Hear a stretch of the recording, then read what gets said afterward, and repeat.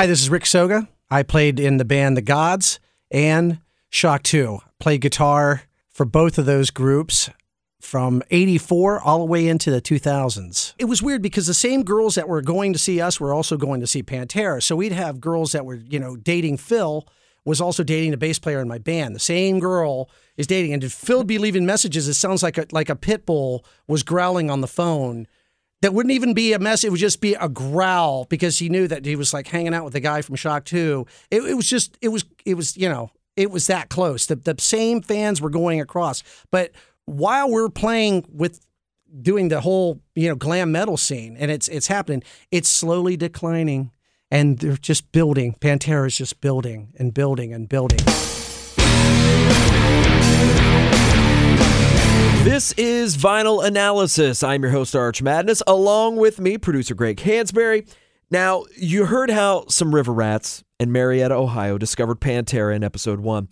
But we need to rewind a little bit. I mean, a few years before that, Pantera is in their home state of Texas developing their sound. So we're going to lean on a cat that we know, a guitar legend here in Columbus, Rick Soga. Yeah, Soga is going to be woven throughout the next few episodes of this podcast. He's really like an important thread, a common thread throughout this whole story. It's awesome. And Soga's band Shock 2 was out in Texas doing the glam thing, while Pantera was on the verge of taking things to a new level. This is Vinyl Analysis, Pantera, Dimebag, and the Al Rosa Villa, A Fan's Journey, Episode 2, A New Level.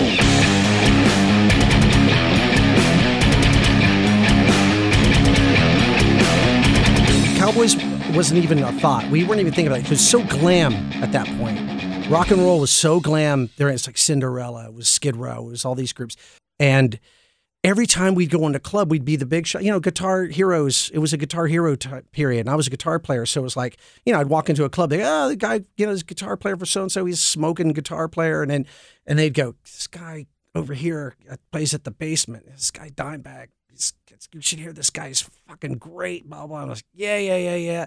And then it was like, you should hear this guy. And then all of a sudden we started hearing about the numbers of people that were coming out to the Basement Club. We used to play another club, a rival club. So it was all these hardcore Pantera fans were going to the Basement, and we were playing it on the Rocks. We'll talk about that scene then in Dallas, because I mean, when we hear about this stuff, you're thinking L.A. Mm-hmm. I guess there might have been a little bit of a metal movement in the late '80s in Florida as well, but you're still thinking spandex and everything, which Pantera was wearing, especially in those the Terry Glaze years, and then the early days. Yeah, right on. So what was the scene like there? Was it that divided? Was Pantera, because they were gradually making that move once they got Phil. They were making that move. I mean, what was that scene like? It was weird because the same girls that were going to see us were also going to see Pantera. So we'd have girls that were, dating Phil was also dating the bass player in my band. The same girl is dating, and Phil would be calling. Jesus, don't tell Phil. No, Phil would be leaving messages. It sounds like a pit bull was growling on the phone. That wouldn't even be a mess. It would just be a growl because he knew that he was like hanging out with the guy from Shock 2. It was that close. The same fans were going across, but we just kind of never really ran into each other and stuff until you'd go see the other person play because we're always playing. Right. You're gigging, man. You're gigging. So, you're playing here, they're playing there. While we're playing with doing the whole, glam metal scene and it's happening, it's slowly declining. And they're just building. Pantera is just building and building and building. And we're trying to keep it going. We ended up securing a record deal. We got this record deal. So we ended up having Marshall Burl was the first person that signed Van Halen. And then his second band that he signed was Rat. Rat, man. It's Milton's nephew. Milton's nephew. So Marshall was like, you guys are my Triple Crown. You guys are going to be my Triple Crown. Shock 2 is going to be the band. So he signs us. And as he's signing us, and we're starting to do a record with Rick Nielsen from Cheap Trick, we're going to do a record with Tom Werman. We're all set up to do all this stuff. Pantera's getting like just growing. It's just growing and growing. And then all of a sudden, it was like that album. Well, okay, so before the album comes 1990, out. 1989. Because we're looking 90 at Cowboys. We're playing this club in Fort Worth called Joe's Garage. And we're playing there. We've got the girls. We've got the packed club and all that stuff. And then somebody whispers back to me. They said, "Hey, Dimebag's here." And right, which at the time it was Diamond. Yeah, it was Diamond. He was Diamond. Yeah, Diamond Daryl. He said, "Diamond Daryl's here." I was like, "Diamond Daryl's here." He's like, "Yeah, Diamond Daryl's here. He's out now."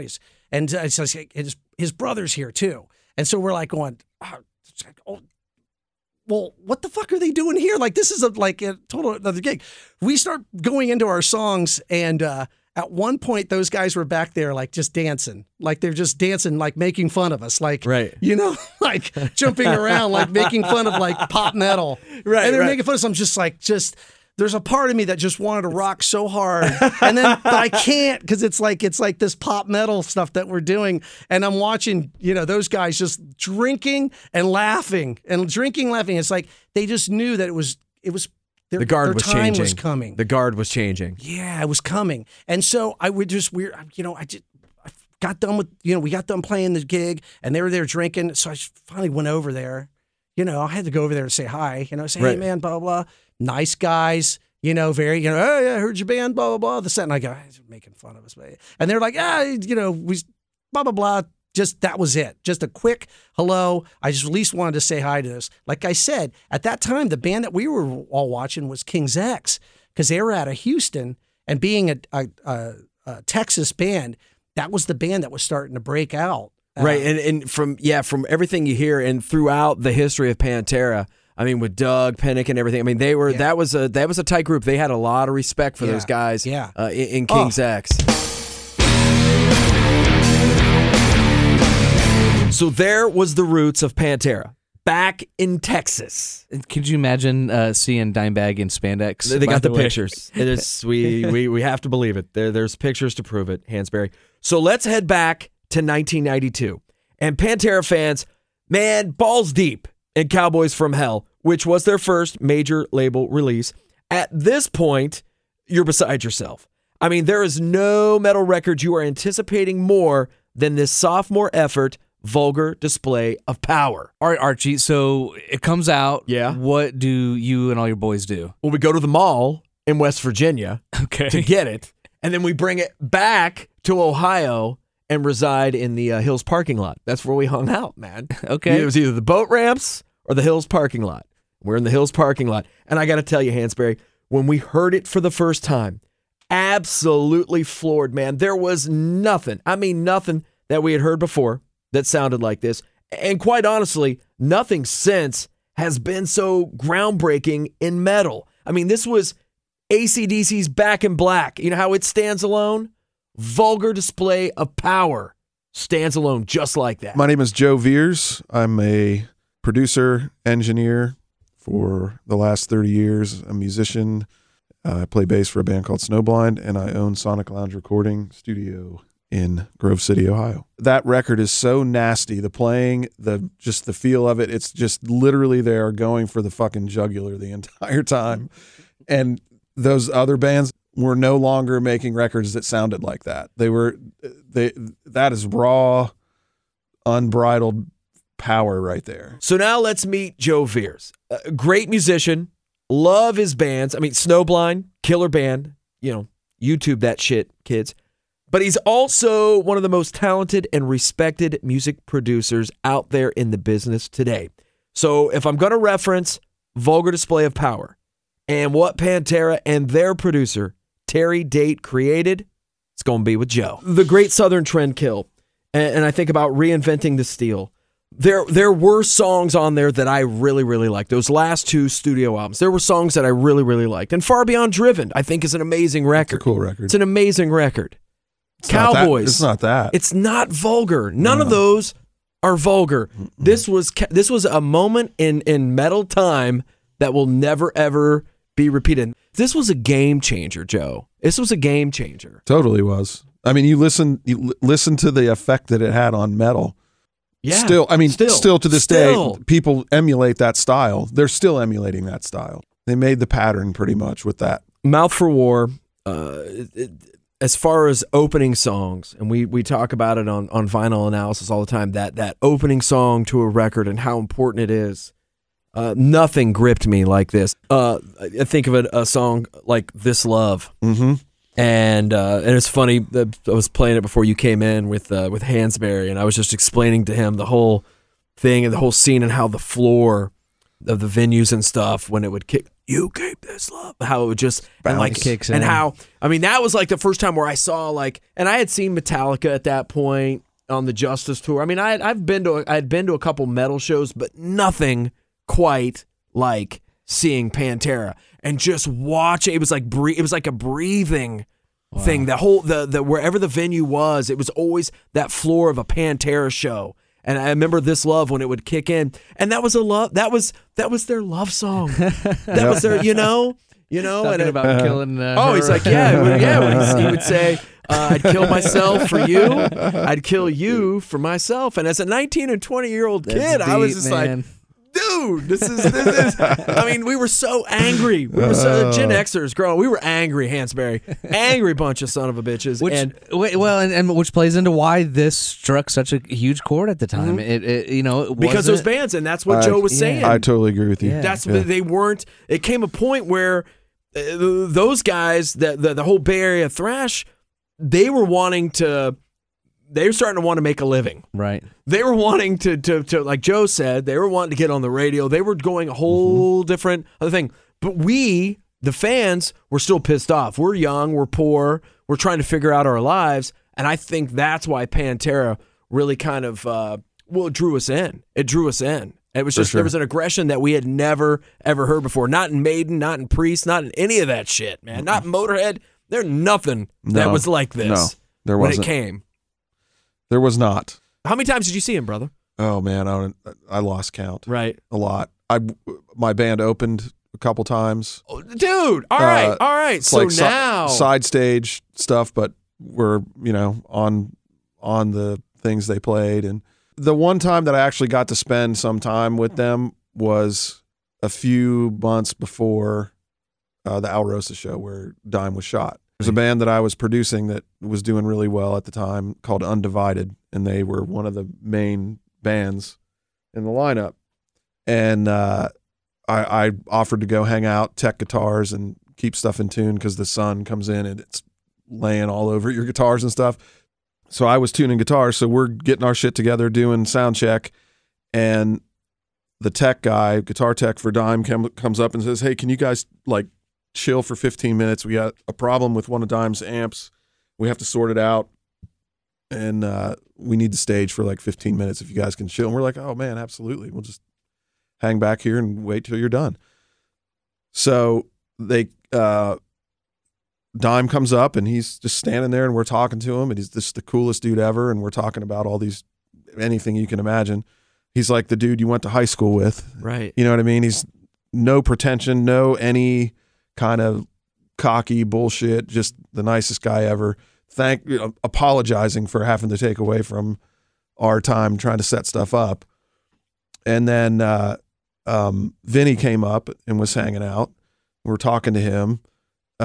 It's taken them a minute to get Dime's shit sorted out, so I'm talking to Vinny about his drums, and he's telling me about how they do it and what's triggered and what they're doing. Just a lot of technical shit. Yeah, I was asking him questions. And then Dime did his thing, and they stood there and listened to the band play, and the rest of the day we're there around, we're drinking Crown and a form of a black tooth. It was cool, man. I mean, it was an amazing day, and they sounded incredible. I mean, they were unbelievable. I've never heard anything in my life as loud as his clean guitar sound. It hurt my teeth. And I was behind the cabinets. That's awesome. And I literally asked him, I was like, "Do you fucking play that loud? Are you guys just figuring this out, or is that how loud that is?" He goes, "Yeah, it's usually louder than that, but this place is small."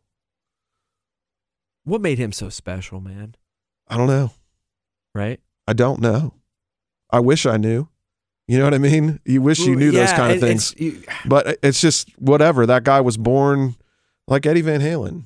I agree. Jimi Hendrix. Agree. Just talk about guitar players.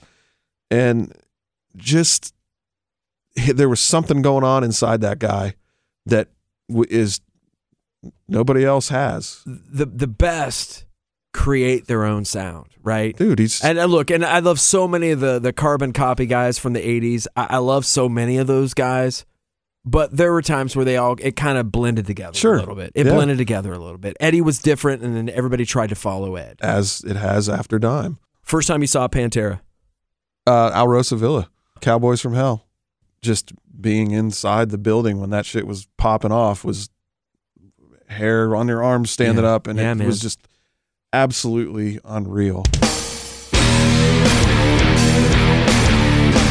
So before we even get to the Alrosa Villa episodes, man, we need to talk about the end of Pantera and the beginning of Damage Plan.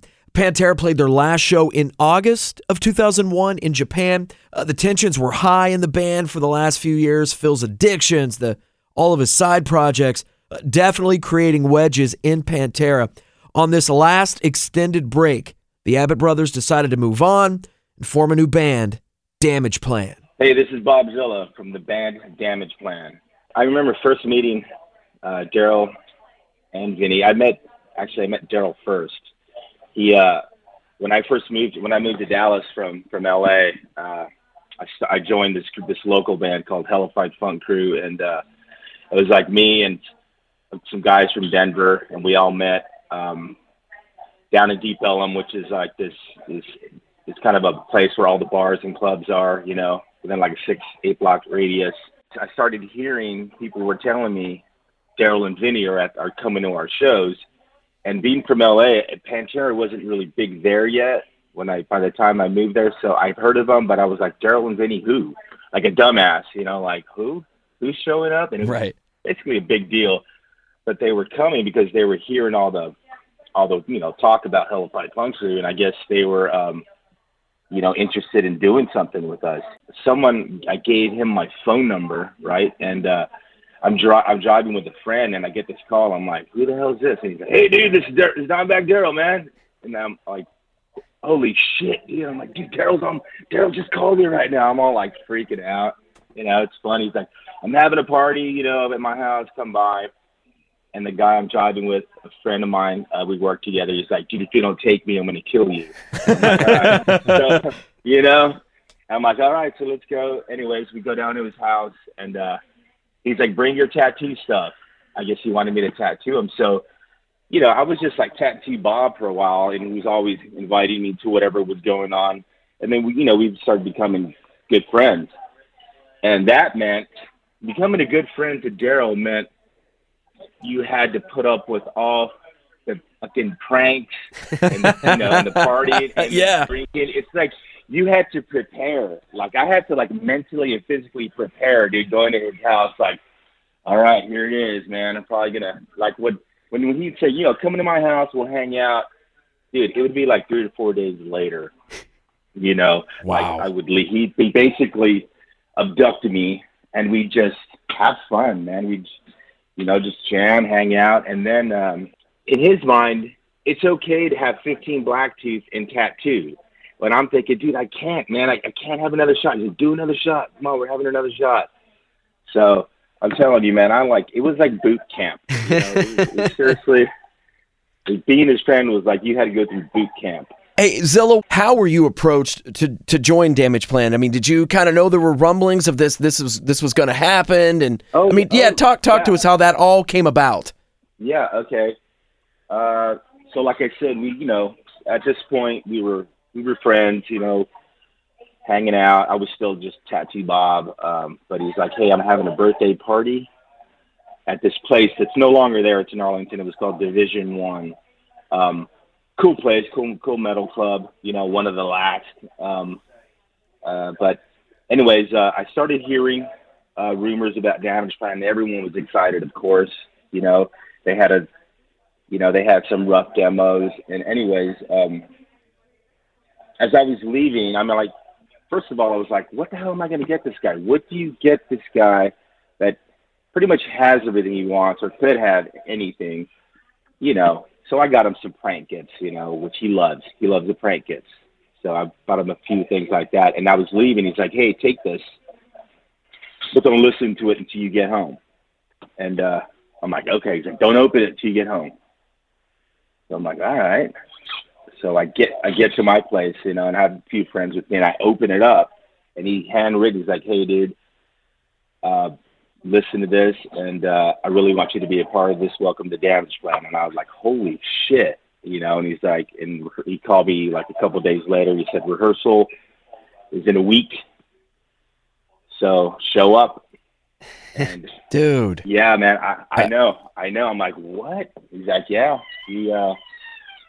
that's how he did it. And what was it? A CD of just the demos that he had been working on with his brother? It was the songs, and he's like, here's like, learn these songs and then show up to rehearsal.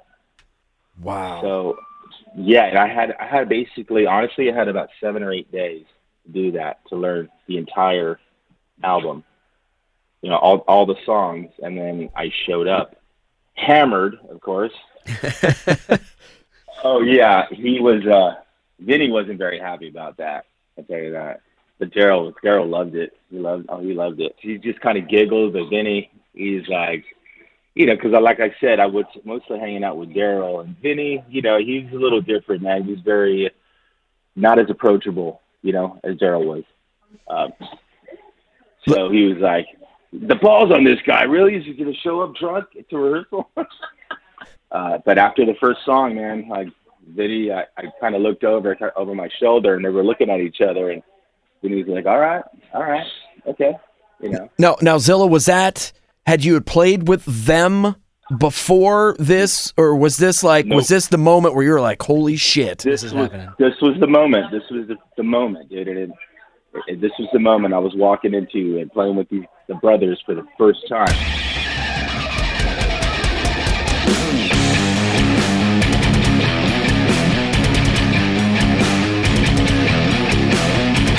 Subscribe to Vinyl Analysis and listen to our archive episodes on your favorite podcasting app or at QFM96.com. You can also find companion pictures and videos to this special podcast series on our Instagram account and Facebook. And finally, you can listen to our carefully handcrafted companion playlist on Spotify. Search for Archie Vinyl Analysis, where you'll find a playlist of all the songs that we talk about in this podcast series. For Arch Madness, I'm Greg Hansberry. Thank you for listening.